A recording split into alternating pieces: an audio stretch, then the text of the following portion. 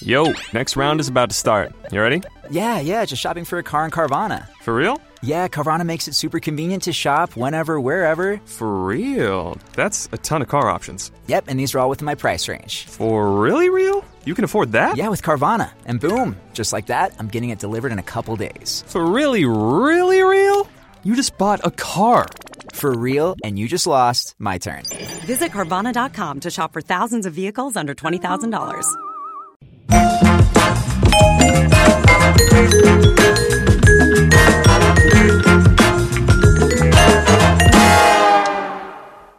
Hey, now welcome to the Dr. Drew Podcast. Appreciate you all being here. Today is one of these shows I'm really excited about. It's the kind of guests that I really constructed this show to serve, really. These are the guests I want to have on this show. Let me just remind you before you move on here that I need your support. I need your support over at the Dr. Drew streaming shows on 3 o'clock, Tuesday, Wednesday, Thursday on drdrew.tv, drdrew.com. It is called Ask Dr. Drew. And Wednesdays particularly, we have like 1 million views where people are we're discussing with Dr. Kelly Victory the people that have been silenced on social media and what they've got to say. And it's been rather interesting. I got to say, I don't, some of it seems like they're over their skis, but some of it seems, I always walk away with some discrete, like specific headline that I did not know. Like yesterday, I particularly like talking to people who were in the room when some of the decisions were made. And I've been of the opinion for quite some time that we're going to find some evangelists. We're marching off without any authority or orders. And Dr. Hatfield confirmed that as someone who was at the NIH and the CDC when all this was going down. But you have to listen to find out more about that and also keep support of the people that support us here at this podcast. Today, Eugene G. Lipov, he's a physician, and he has a book called The Invisible Machine, The Startling Truth About Trauma and the Scientific Breakthrough That Can Transform Your Life. This is a direct referral from our friend Stephen Porges. And if you want to, as I said, I had trauma neurobiology in mind and interpersonal neurobiology in mind when I started doing the Dr. Drew podcast. Like, Gary, how long was it? 6 years ago? 7 years ago? 7, maybe. Sheesh. Don't do that. A long time ago. And you can search Porges, P-O-R-G-E-S, and Shore, Alan Shore, S-C-H-O-R-E, if you want to get the fundamentals we talked about, what's currently sort of thinking about the polyvagal theory and interpersonal neurobiology. Today's guest, Dr. Lipov, can be found at his website, Dr. Eugene, E-U-G-E-N-E-L, dreugenelipov.com. Lipov, L-I-P-O-V, M-D, Twitter and Facebook, Eugene Lipov, and LinkedIn, Eugene Lipov. Dr. Lipov, physician, researcher. He's certified in anesthesiology and specialized in intervention-based pain management. He has received his bachelor's in biochemistry from Northwestern and also medical school there at Northwestern. PTSD research earned him invitation to testify before the U.S. Committee on Veterans Affairs in 2010. And obviously the issue of trauma is a major issue for the VA. He's authored over 40 publications. Dr. Lipov, welcome to the program. Thank you so much for having me. So shall we start with the book, or should we start with your basic story in trauma and your observations and how they evolved, or how do you want to proceed here? Both interest me greatly. Well, I can give you the background. Okay, let's do it. And the way I met Dr. Porges was actually quite interesting, so I think you may find it interesting since you know Stephen. So I was born in Ukraine, and I left Ukraine when I was 6. So my father had severe PTSD from World War II. Mm. And then, so he gave that to my mother. Mm. So in psych circles, it's now called secondary PTSD. Mm. So that eventually led to my mother's suicide when I was an intern in surgical residency. Oh my! I want to stop you. So you were first a general surgical resident? I started as a general surgical resident, yes. And how many years of that did you do? I did 2 years. And then you switched to anesthesia? Is that what happened? That's correct. Okay. Keep going. Yeah, so after that, so I got into pain medicine. And then during pain medicine, actually I had a patient that had severe hot flashes. And I called up my brother, and he thought, he tried to treat her because he's an internist and he wasn't able to solve her problems. So he said, you do the stellate ganglion block thing, which is an injection in the neck for CRPS, or burning of the hand. And he thought that hot flashes and burning of the hand is the same thing. So I did stellate, and it took away hot flashes, which was pretty amazing. So I had no idea why I did that. So I actually published in Lancet Oncology. You and I both know that's a pretty big journal. And then, there was a paper at Chicago Tribune came in to do a story about me. And it was a very ugly story, shall we say. Why? So, well, they said it works, but they said you don't know how it works, so it's total garbage. That was a lot. You know, there's a whole little community of people who've had various kinds of sympathetic blockades who report sort of more chaos coming from their body, let's say, than before. Have you seen all that? It's a small group, but they're loud. And I've noticed that, that they're getting, this, I don't sweat in my face anymore, but I sweat in my ass, and I'm more anxious, and, this kind of, it's all over the place. Who knows what that is, but I wonder if they were getting a hold of that guy. Yeah, so that's different. So I will include it in my answer. Yeah.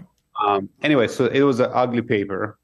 And then, so the main concern, they said it does work, but you don't know the mechanistic. So I read about 3,000 articles about stellates and unusual uses of stellates. So one of them was a paper from Finland where they do T2 clipping to take away hand sweats. And they reported that PTSD stopped as well. Mm. So that led me to, I called my brother again. I said, hey, I think this is going to work for PTSD. I called him up, and he sent me a patient that was robbed at gunpoint, and he was on his way to psychiatric admission. So we did the injection on him 2 months after the procedure, and symptoms went away. Yeah. So I think what you're describing is the clipping. Mm. When you do clipping in the chest, that has a very pronounced impact. We are doing stuff I do is stellate ganglion block, so which is just local anesthetic that lasts about 8 hours. We don't usually see those kind of. So it's not a permanent breakdown of the stellate ganglion. Interesting. So let's for people, let's sort of talk about it. Let's step back a little bit further and talk about the autonomic nervous system. So your brain, I think people understand sort of. I mean, anybody listening to this podcast kind of understands the structure of the brain, kind of understand what a brain is and a spinal cord is. And we've, in the 1990s, we went through the decade of the brain. Well, we sort of left out the fact that the reality is the brain is embedded in a body, and it's really the brain body that is the important sort of phenomenology. And the brain body is embedded in a social system that is equally as important as the brain, the body, and then the other humans and how they affect each other. And a big piece of that is not the central nervous system, but the bodily-based nervous system, which has two components, the sympathetic and the parasympathetic. We've been talking about the sympathetic. Now, parasympathetic is Stephen Porges' area. This is the main output is the vagus nerve. And much to my surprise, I was trained that the vagus nerve slows the heart down, maybe modulates acid secretion by the stomach, and that's about it. Maybe slows your gut down if you're really scared, and that's about all we got. Well, it turns out something like 80% of the vagus nerve is going back to the brain, information going back to the brain, which was never, ever discussed in medical school for me. So it's a two-way system. It's widely distributed throughout the body through these giant plexi, these big nets of nerve over our pelvis, our abdomen, our chest. We have no idea how that's integrated, but okay, there's that. And then there's the sympathetic nervous system, which is sort of the accelerator, of the nervous system. And that has a very strange structure if you stand back and think about it, where it's embedded in certain parts of the spinal cord and comes out and causes these little round nodules alongside of the spinal column outside of the cord, outside the bone. And at each level of which the nerve emerges, you see one of these knots. One of the questions I've had, because the sympathetic is so obviously structured in a very specific way, do we know why? What that does? That little structure? If I may, I'd like to give you a different anatomical perspective. Okay, please. If I said something wrong, correct it specifically. Did I give a specific error? Yeah. Yeah. So actually, the way I met Stephen is because some gentleman read my article and he said, it's like you're like the king of sympathetics, whatever that means. Yeah. And Dr. Porges Steve is a king of parasympathetic. You guys should meet. And we were both in Chicago. That's so funny. I went to say hello to him 5 minutes. I left about 6 hours later. So if you look at sympathetics, it starts in nucleus ceruleus from the brain, goes down the spinal cord. It exits at multiple levels, but I'll give you more specifics on that. The highest level that sympathetic fibers are at is T2. From T2, they then proceed down to C7, T1, and the fusion of that's called the stellate ganglion. There is another ganglion, it's called the middle cervical ganglion, C6, and there is superior cervical ganglion, which is C3. All those nerves and ascend to the brain, come back, as you were saying, via vertebral artery, inferior ones, internal carotid, superior ones. Hang on a second. So they don't go back in through the efferent system. They follow the so-called neurovascular bundle back. Correct. So they're going back along the arteries, literally back to the brain. Okay. Correct. Interesting. And that has been proven definitively by using retrorabies virus marking. So there's no question. Okay. So I really want to emphasize this. So both systems, parasympathetic, sympathetic, have an outflow and an inflow from the brain and to the brain. And these are primitive systems. We share these with lizards and I don't know about birds, but probably in some degree or another. And this is a universal feature of at least mammals. And the exiting part of the system is what's been emphasized throughout the history of medicine. And what we've started recently talking about is that these things have an afferent system, and it's quite robust. And they're very specifically organized in ways that sort of are counterintuitive, right? I did not know it followed the neurovascular bundle back. I just thought it went back along the same, much like the vagus is inflow and outflow. I thought it went back through the ganglion. So the ganglion is not a processing center for input and output. It's just for output. Yes? It's only for output. So basically you have preganglionic fibers go in the ganglion to the synapse, and then the final neuron goes up to the brain. Okay. I mean, that's how sympathetic is organized. And where does it go? Where is it? Because we know where the parasympathetic is. The vagus is in 3 nuclei at the level of essentially the medulla. Where does the sympathetic go? Well, sympathetic starts in nucleus ceruleus. But where does it go back to? I'm going to give you an answer. Okay. If you label the sympathetic nerves, so you put retrorabies virus into stellate ganglion, it goes all over the brain. But there's a lot of connections to prefrontal cortex, amygdala, and insula. Okay. So fascinating, right? And so you would predict that if you were to ask me the areas, I wouldn't have necessarily said the prefrontal. I would have said that as a sort of secondary phenomenon. But I would have put insula, I would have put amygdala, and probably all kinds of other secondary kinds of stuff. Going the limbic system. Yeah. And so just for people, again, so we're clear in our terms, amygdala is sort of the saliency marker of the system. People talk about it, the fear system, but it really is, that's important. That's really what overall the amygdala does. It fires off when something's important, and it's associated with fear. And then the insula, well, that's to me the most fascinating part, because that's what's going haywire in chronic pain and in PTSD, right? No, actually, PTSD is more amygdala. The insula goes crazy with chronic pain, hot flashes, and addiction.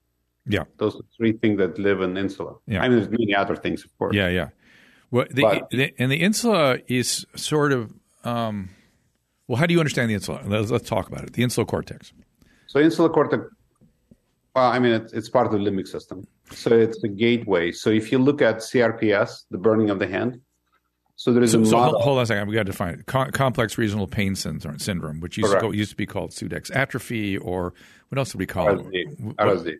Yeah, we called it reflex sympathetic dystrophy, right? So we knew the sympathetic thing was involved with that. Let me ask you a quick question while it's on my mind. Have you seen complex regional pain without exposure to opiates first?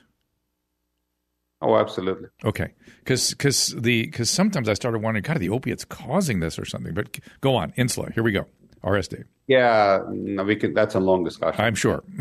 But if you look at, there is a model that looks at mechanical allodynia, so just very specific way of activating the nerve fibers. Yeah.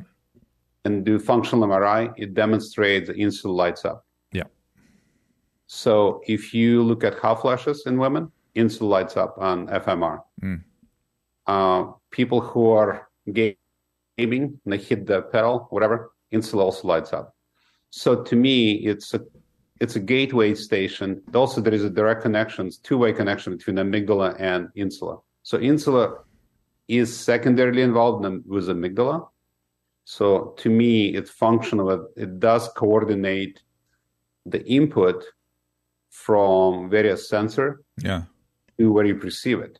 And did I characterize the sort of general gestalt of the amygdala correct as by calling it a saliency indicator? Oh, I agree with you. One of the way I explain to patients is like if amygdala is unhappy, nobody's happy. That's true. That's true. Because if you look at the brain scans of PTSD people, their amygdala is overactive. Yeah. And then you can think with neocortex or the cortex, the modern cortex, saying that you're actually happy. It's not going to work.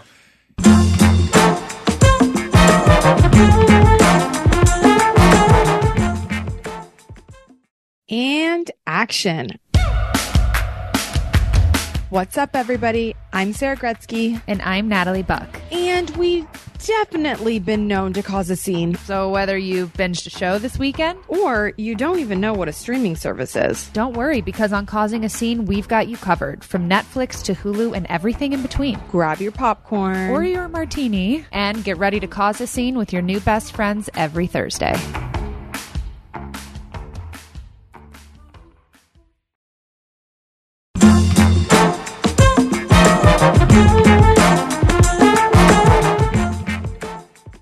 And so before we got to this particular understanding of the sympathetic system, the insula and that region had been something that was highly became an area of focus maybe 30 years ago. Gosh, I forget how long I've been, maybe 20 years ago, following interpersonal neurobiology.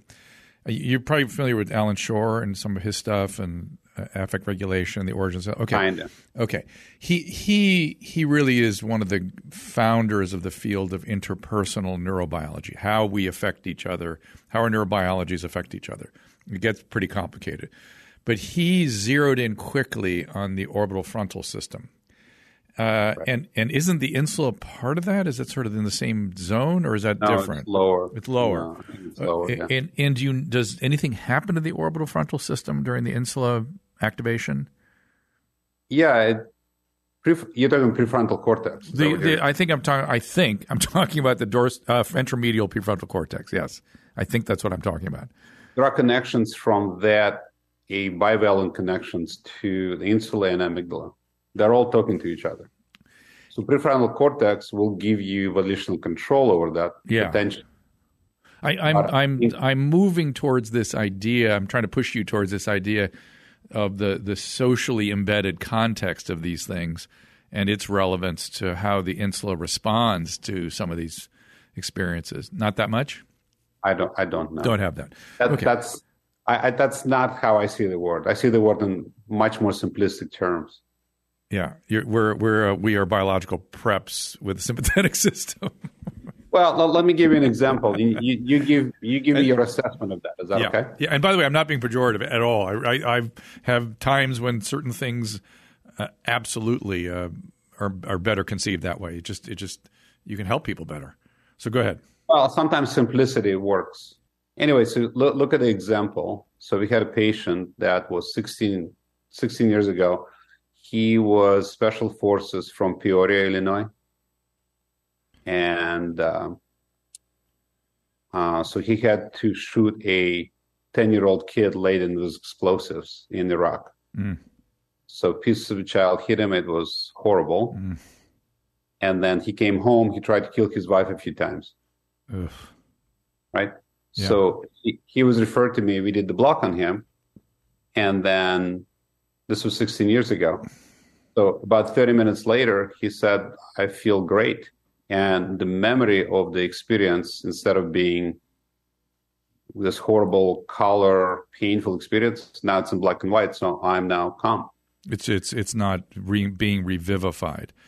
So, correct. So it's, again, I'm just talking from where I understand these things. A lot of PTSD is, as some of the famous sort of writers on the topic say it's the body keeps the score, right? That's right. And so are you disconnecting from the body in some way with this? Or are you just reintegrating it? Or what do you think's happening? No, let me give you a different perspective. And by the way, do you do both sides? One at a time. Is there a difference? Both because it's dangerous. Is there a difference in sort of what one side does versus the other? Yes. I'm going to guess the right side is more powerful. Guess. Correct. Yeah. The right side sympathetic is more dominant. Yeah. So typically what we're seeing, and I don't have proof yet of it, but adult trauma seems to reside more on the right side. Yes. Pediatric trauma seems to be right and left. Pediatric trauma, is that what you said? Yes. Yeah, that makes sense. So it's more global. Interesting. So if you think about what happens, so there was a study done by Dr. Alkire from Long Beach, California in 2015. And what he found is that when they do the block on people with PTSD, the amygdala was deactivated. He used PET scans for that. Mm-hmm. So it's consistent. So the thought that I have for the patient we talked about, Jason Brown. So he had amygdala was overactive, and hippocampus was relatively not as effective or active. So the block deactivates the amygdala, thus reduces the fear, and they can sleep. So that's extrinsic memory lives in amygdala. Intrinsic memory lives in hippocampus. Mm-hmm. So that's why his normal memory came back up, but he didn't have this emotional, horrible oversight. And he was able to sleep well first night in 5 years. And so let's give people a little, I want to make sure everybody understands what we're talking about. It's sort of, implicit versus explicit memory. So implicit is sort of this bodily-based, emotional, right brain kind of experience, and explicit is more what we think of as a cognitive screen memory or words attached to it or something, right? Regular memory. Yeah, regular memory, right. Not emotional memory. Right. And again, right-sided, that tends to be right-sided dominant. Do you have data now on the degree to which you can predict a positive outcome? You're asking, well, it's a complex way, I think, of asking. What's the success rate? Is that what you're asking? That's what I'm asking. The last paper I published, 2022, was our success rate is defined by PCL drop, which is pretty standard, PTSD checklist, 5, and that seems to drop in about 80 to 85% of the time seems to work. And I always learn from when much like I learn from pathology what normal function is, I also learn what I'm doing from a therapeutic standpoint when it doesn't work. So what do we think what is happening to those people where it's not working? Well, that's a great question. I don't have an absolute answer. So it could be genetics, a genetic difference. It could be the follow-through is not the right way. And the other part is, if you look at the literature in the pain, the CRPS, complex regional pain syndrome, or previously known as RSD, we have, when somebody comes in, they have that, and I do the block, 2 things can happen. They can have relief, and that's defined as sympathetically mediated pain. And if it doesn't work, it's called SIP, sympathetically independent pain. They could be irreversible changes in the brain after doing a block. I think that's what happens. So, in other words, rather than it being much like if somebody has, well, let's just, this isn't a good analogy, but I'm going to use it, has a chronic pain syndrome in their hand and demands to have the hand removed, the pain doesn't go away, even after the hand is removed, because that's something happening. Can make it worse. Makes it worse. Right. It's because that's something happening in the brain, not in the periphery and not in the proximal sympathetic. Do you use it for chronic pain too? I'm trying to, other than RSD, do you? Yeah. So the most common, I've used it primarily for RSD or CRPS, but also for shingles pain. It works beautiful for shingles of the face. Really? What do you clip? You can do V1? Can you do the first branch of the fifth nerve? Well, the great thing about it is you can do superior cervical ganglia. That affects it. The whole thing. Wow. So shingles, again, it's a virus, chickenpox-ish, has a horrible pain syndrome associated with it. Get your vaccines, everybody. And the worst one, in my experience, is when it hits the face, there's a facial sensory nerve that it follows. Sensory? 5, yeah. And there's 3 components to that, but when it gets the superior one, what's called 5, so-called first branch, it can get in the eye, and it's a mess. It's a damn mess. It can ulcerate the eye. I've had people get akathisia from V1 chronic pain, and it makes me wonder: have you ever tried to treat akathisia with this? No, I don't see that population. I think it would work. I think define akathisia for me. Akathisia is a grouping of neurological syndromes that is poorly characterized, so I'm going to have trouble telling you exactly what it is, but it's associated with constant movement, agitation, something that the patients describe as anxiety, but is really agitation, and a feeling that they're going to jump out of their skin. And the feeling is so uncomfortable that they will throw themselves off buildings and things. It's one of the most miserable states that humans can get in, and they just pace all day. They just pace. They can't sleep. It's like, it's Bhutan death march for 24/7, and it is horrific. It has a few treatments here and there and this and that, and it does tend to kind of be self-limited usually, but it can go on for years before it mitigates. And but it has this same quality to it as the pain. It's often associated with chronic pain in my experience. But anyway, so it's something to think about. And those people are very difficult to treat and would be, open for aggressive measures. Yeah. I don't know much about it. Okay, I may send you people because sure, we can certainly try. Because people get super desperate with that one. Where are we? Where have we gotten? I'll let you sort of lead me from here. Well, my question. We talked about some of the neuroscience. Yeah. So we've tried. So the paper that I'm quoting from 2022, we looked at 25 different types of trauma that seems to be effective across the board. So the type of trauma doesn't make a big difference. We tried military, non-military trauma, men, women, children. It seems to work across the board, which is great, which kind of makes sense because if you think about sympathetic system is all pervasive. So the reason I wrote the book, my book partner and I, was that we were trying to put it in lay people terms because I think there's more interest in stellate as the time is going by.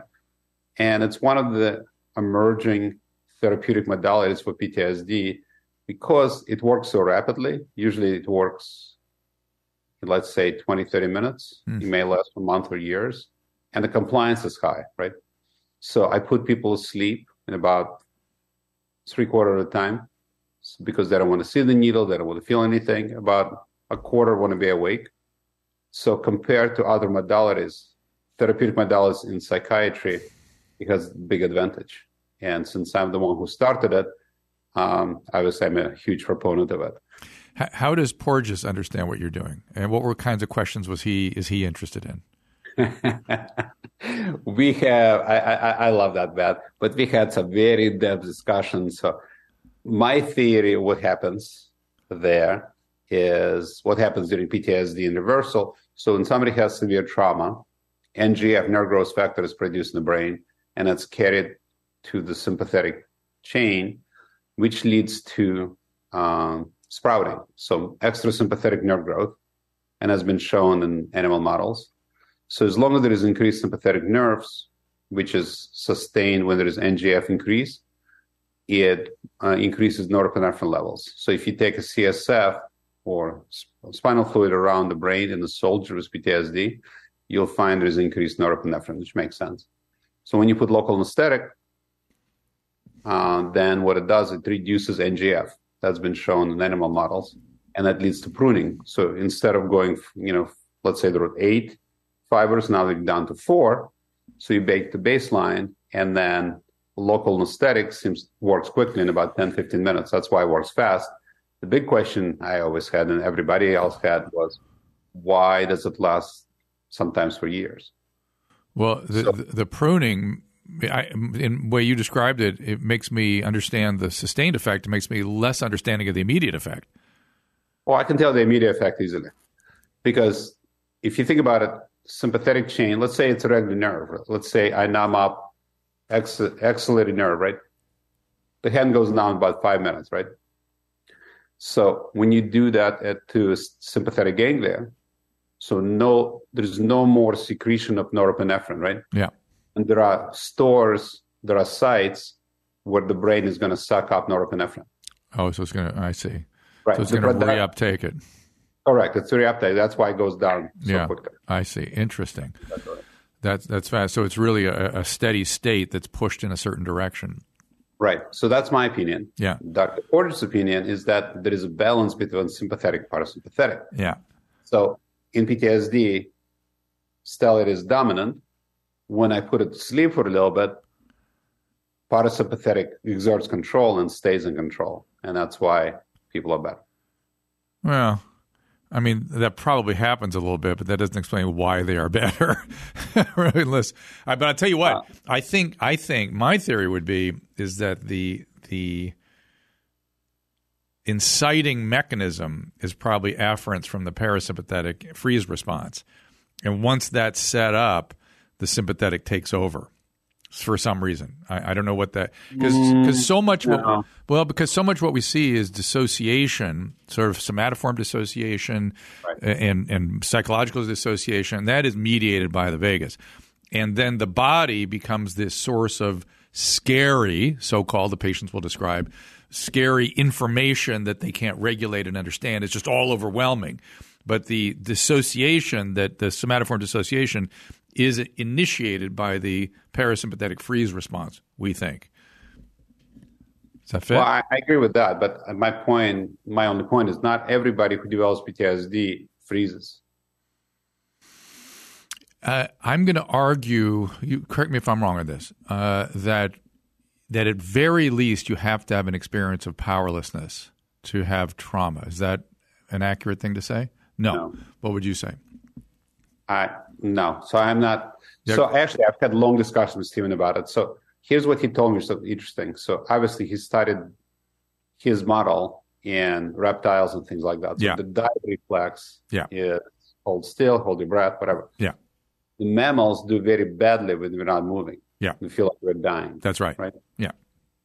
So, but, so there are 3 stages of response to stress. There is mild reduction of vagal tone, number 1. Number 2 is sympathetic. Number 3 is when you can't get away, then you shut down when it's so overwhelming. And let me just say, in that state, you're both hyper-stimulated and hyper-inhibited simultaneously. Correct. Right. Okay. Correct.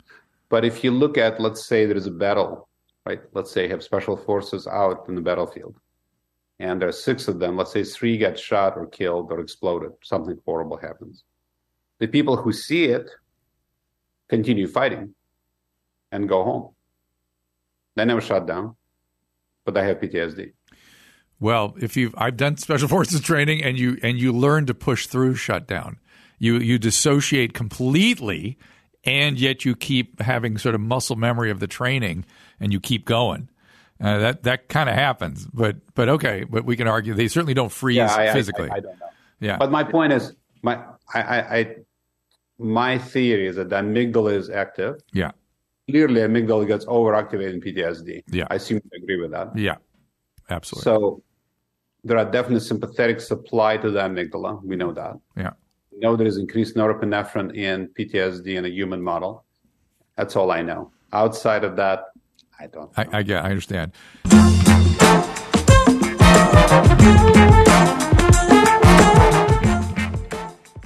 Pick up that glass of Pinot Grigio or your drink of choice and come have some fun with us on Turtle Time. We're going to do more than just drink and party on this podcast, Mom. I know.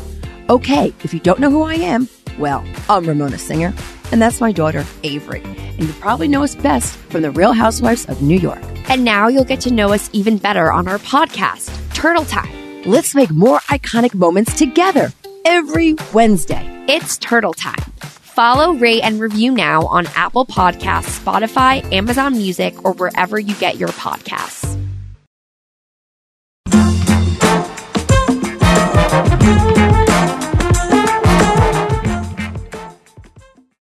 And let me go back to the structure of the sympathetic nervous system, because you've already taught me a bunch on that front. That's cool. Two things. Why do we think it's structured the way it is? Is there something about the physiology of the system or the evolutionary biology of that system that helps us understand why it's put together the way it is, number one? And then number two. I can give you a guess. Okay, but as a second part before I forget, which is there an ascending component for this, which is why you're working with the upper ganglion so much, or is that just something else about? In other words, is there an ascending sort of, much like the spinal column has an ascending kind of, there are levels to the ascending input and output. Does the sympathetic have something ascending as well? Yes. It does. Okay. Well, yeah. So, let's go back to our previous discussion. Yeah. So if you think about it, if you were going to design a body, if you're running from the tiger, you don't want to churn everything on one at a time. Right? Mm-hmm. You take one switch, you just flip the switch and you start running. So that means the entire sympathetic system gets activated. That makes your heart go faster. It reduces circulation to small blood vessels. All of that happens simultaneously all at once. Would you agree with that? Oh, yeah. Yeah, that makes sense. Yeah. As far as, so if you think about it, nucleus ceruleus is a seat of sympathetics, obviously. Yeah. When it says go, it's going, right? We're going, we're running. But at the same time, there is a loop back through the stellate and superior cervical ganglia, which we know for a fact is connected to the amygdala. So now you activate the amygdala, you're looking around so you don't get killed. If you're an antelope, you heard the little click, you're running and you're looking around so you don't get eaten. So that makes perfect sense to me. But I guess the thing that's always mute, and so it sounds like the afferents are probably faster in a weird way. Are they? I know. Hard to know. But I don't know that part of the anatomy. Because it sounds more direct and more distributed. So that makes sense, right? You want the whole brain alert and watching out, right? No, I agree with that. Yeah, absolutely. Yeah. So, but I'm always wondered why it was these nuclei along the spinal column. Is there anything about that synaptic processing along? Yeah. What is that? I can tell you some of that. Yeah. What is that? Basically, you organize. So, for example, you have cervical sympathetic ganglia, right? Yeah. You also have lumbar sympathetic ganglia. Mm-hmm. So, if I do a lumbar sympathetic block, your foot will get warm. In women, uterine pain will go away, and so on. So this is where the sympathetic fibers, this is afferent. So efferent, so you have the fibers bringing information back, you're going to have nerve pain. And so when somebody who has a crushed foot, for example, if you crush sympathetic nerves and they start the cycle, and that's the thinking, then it turns on part of the brain, like the insula, and then people have CRPS. So the ganglion is a place to sort of like it's almost like a capacitor, right? It's like it's amplifying things a little bit. I mean, ganglion is just the place where the two nerves come together. There's a synapse. That's all. But why does it require a synapse there? That's sort of what I've always found odd. Again, I think the only person that knows is the man upstairs. Right. But if you think about it, if you don't have a synapse, then you have to have a very long neuron. Mm-hmm. Longer the neuron, the more potential for damage. Okay. Here you have a break in between. So we could just say very simply that during biological evolution, it was a better way to survive, having a connection there, which is always the case, right? I assume so. I don't know. Yeah. So talk to me about the book. So you brought in other team members, and tell me about what happened.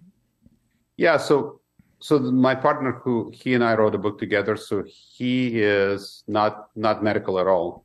So he had the treatment, and he really loved how it affected him. Oh. He's a big brander kind of guy.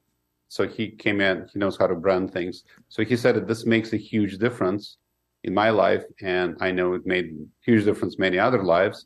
So I would like to write a book together. And he did write a book in the past, so he knew a publisher that we were currently using. So I think it has a really good mixture of sciencey stuff, as he would call it, and real people stories. It says artists and special forces as well, and a sheriff. Are those some of the patients, or? Yes, yeah. There are a lot of. I do a lot of work with special forces, especially from Bragg. He is an artist. There are people we've treated who are exonerees. We've treated people from jails. We've treated children. Not everything is in the book, of course, but so Jamie's perspective, as is my perspective, is that many more people have so-called PTSD, right? So the term PTSD, I truly believe, needs to be changed to PTSI, post-traumatic stress injury. So I don't know. Have you heard of Frank Ogberg? No. You know, I thought I knew everyone in this field. Go ahead, very famous psychiatrist. So Uh-huh. he came up with the term Stockholm Syndrome, which I'm sure you know about. Yes, okay. So he believed the name needs to be changed to PTSI, post-traumatic stress injury, because there is a biological change in the brain. Because you can do a brain scan and say, hey, this person has PTSD. Yeah. So again, the book summarizes sciencey stuff and real life stories and ideas to get people to have, for them to have hope that there is treatments available and that they're not crazy. This is real stuff going on in their bodies that can be helped. And then, you know, afterwards, if they do meditation and relatively short amount of psychological intervention, they could be back to normal or better than normal. I'm sure you're familiar with Dr. Van der Kolk and his stuff. He's the body keeps the score guy. Yeah, of course. I've met him. And he seems open to everything, right? He seems like we got to figure. You know, he also talks about changing the nomenclature. Have you talked to him about that? Yeah, he has his own particular perspective. Our perspectives are not similar. No, of course not. But you just pointed out that there are post-treatment kinds of interventions that could help sustain it and improve it. And you said meditation, mindfulness, that kind of stuff. And I think that's right, because the brain is such a protean sort of instrument that not any one thing is going to affect everybody precisely the same. They're sort of absolutely. It's a complex structure. Yeah. And back to the question about the 15% that didn't respond, do you do careful psychiatric screening on those folks? Because it just feels to me like a more complicated psychiatric syndrome would get in the way of response for this. We're getting there. So I am a medical director for Stella Center. So we are an international company, and we provide those services in 35 sites in United States, 4 sites in Australia, and 1 site in Israel. So now we have psychiatric nurse practitioners who are doing more of that work. But equally, you know, I'm trained in anesthesia. I'm not trained in psychiatry. I understand. Are you finding that again? I worked in a psychiatric hospital for 35 years. I'm an internist, but I was exposed. So I kind of have an understanding how this stuff works. And it just, my prediction would be that 15% probably a complex protean group of folks with lots of other psychopathology within. Have you got that data yet? Are you seeing that? Because I wonder if there would be exclusionary criteria or anything like that as you move forward. We are working on that, but I don't think it's going to be that simple. Yeah, I don't think so either. I don't think so either. I think it's going to be very complicated. And again, to me, I look at the word is that SMP, sympathetically mediated psychiatric condition, or SIP, sympathetically independent psychiatric condition. Right. It is a yes or no. I agree with that. I agree with that assessment. I agree that's a great way to look at it. But I'm gonna say that 15% that is sympathetically independent might benefit from your treatment if you added other modalities that deal with whatever is going on in that. It may not be strictly independent, right? It may be partially independent. That's what I would predict. Oh, no, I agree. So basically, so let's say we do a procedure and it doesn't work. Yeah. We do right side, left side, no effect at all. Then some people, especially with high depressive disorders, we recommend ketamine. Some people like to use psilocybin. Some people do RTMS. It's not like going, thinking about it didn't work. What's RTMS? Is that TMS? Okay, yeah. TMS, yeah. Rapid TMS or whatever. Oh, so that's interesting. Have you published that data yet? No. The psilocybin stuff will create great interest, particularly in the PTSD. And that whole world will support you. I tell you, but the world of the MAPS, the multidisciplinary approach to psychedelic studies, is very interested in very carefully constructed populations and studies. Right, but that's not. So basically, they have their priorities, frankly. They develop psilocybin, and I think psilocybin is going to get more and more accepted. Yeah. I don't think they want me. They'd like to find out who are the best patients for them. I'd like to see who are the best patients for me, and then we can interact. But see, I think that would and I don't mean to be argumentative, but I've talked to the guy. I forget the guy's name. Gary, who was the guy's name that was the founder of MAPS? In any event, and he is a very careful scientist, and he said Rick Doblin, and he said, I can't say anything at this point except I have a good study on complex PTSD with the use of MDMA in the right hands, like with a certain kind of skill set with the therapist. He goes, that's it. That's all I can say. Everything else is all evolving. Exactly. So, I'm not an expert in those places. So I tried to, I'd like to stick to something I know a lot about. I understand. I totally understand. But you got to understand that I'm excited by what you're doing. I've been living in the world of PTSD for a long time. I work in the addiction field for 25 years, and all of my, most of my, they all had trauma, and most of them had some kind of PTSD something. And this is literally like, you opened a treasure chest and found something that, there's a holy grail here that can help these people when so little was there. And I understand the complexity of the landscape you're working with. And so a lot of my questions are coming from, my clinical experience around these folks and how complicated they can be. And so I'm just sort of excited about trying to struggle with all these questions. I mean, if it works, done and done. Do you have any addiction research? In other words, as the PTSD settle down, does addiction become? Do you treat addicts, or is it more easy to treat? The cool thing about it is we do treat addicts. Yeah. So I'd like to give you an example, which I think would be relevant. So we took care of a lieutenant from the SEALs. He was drinking 1 liter per day of vodka for 10 years. We did the block, and he stopped drinking. No side effects, no DTs, which still freaks me out. I still don't know why. Some heavy drinkers have no withdrawal. It's very odd, especially if they're younger. They'll just stop. And that'll be it. but he was able to stop drinking, and I did a study, which I didn't publish, on 55 people who smoked. Most people stop smoking after stellate. It's all controlled by insulin. It's all insulin control. Right. But the sort of do it again system, the medial forebrain bundle and the shell, the nucleus accumbens gets very much involved in all this. It makes me wonder, again, back to the sort of multidisciplinary approach to this, if so the way I kind of wonder is this sort of what I would call making recovery possible.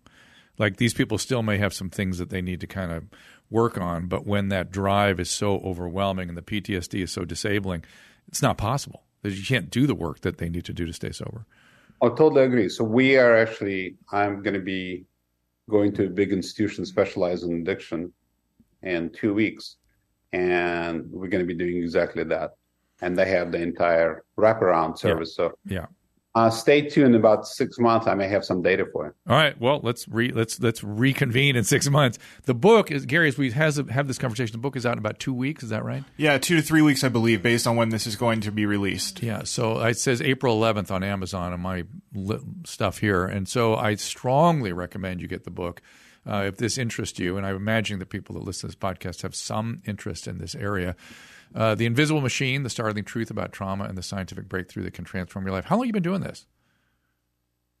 The first time I did Stella was 87. Jesus. And the first time I did it for PTSD was 2005. And how long have you been doing it at sort of the pace that it's at right now? It's last 5 years. Okay, because it feels like something that is about – it takes about 5 years to get sort of a general awareness and everybody thinking about it as a possible therapeutic kind of takes a while. Lord. Takes a while. You're an optimist. Are you kidding me? 10 years? 5 years? Well, I you know why? I'll tell you why this happens. Again, no, let me tell you why.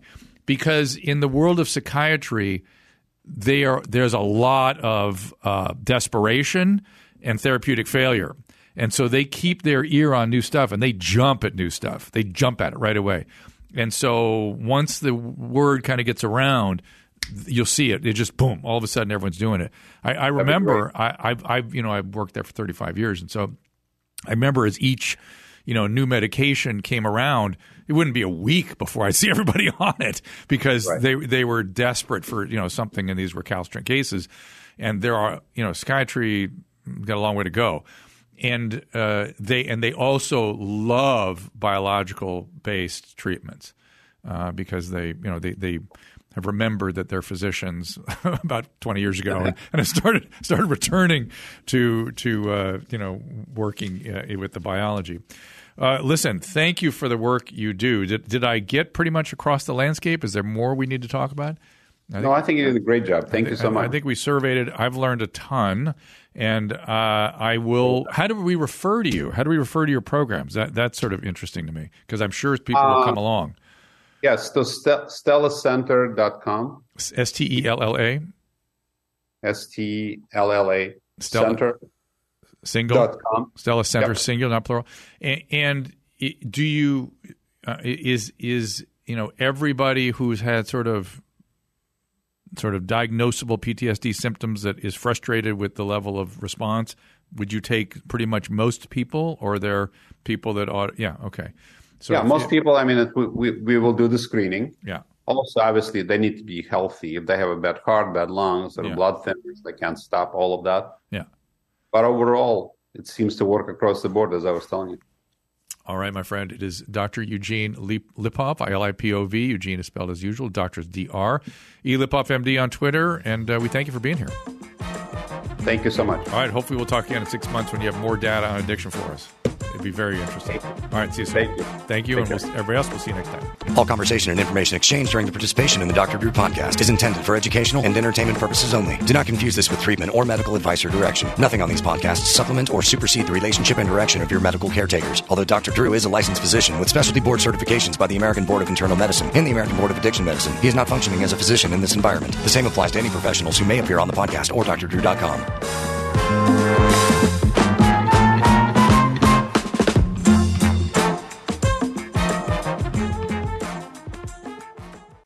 See what's screaming all month long during Pluto TV's April Ghouls. Watch hauntingly good movies like Evil Dead and Cloverfield, or terrifying shows like The Walking Dead and Nosferatu.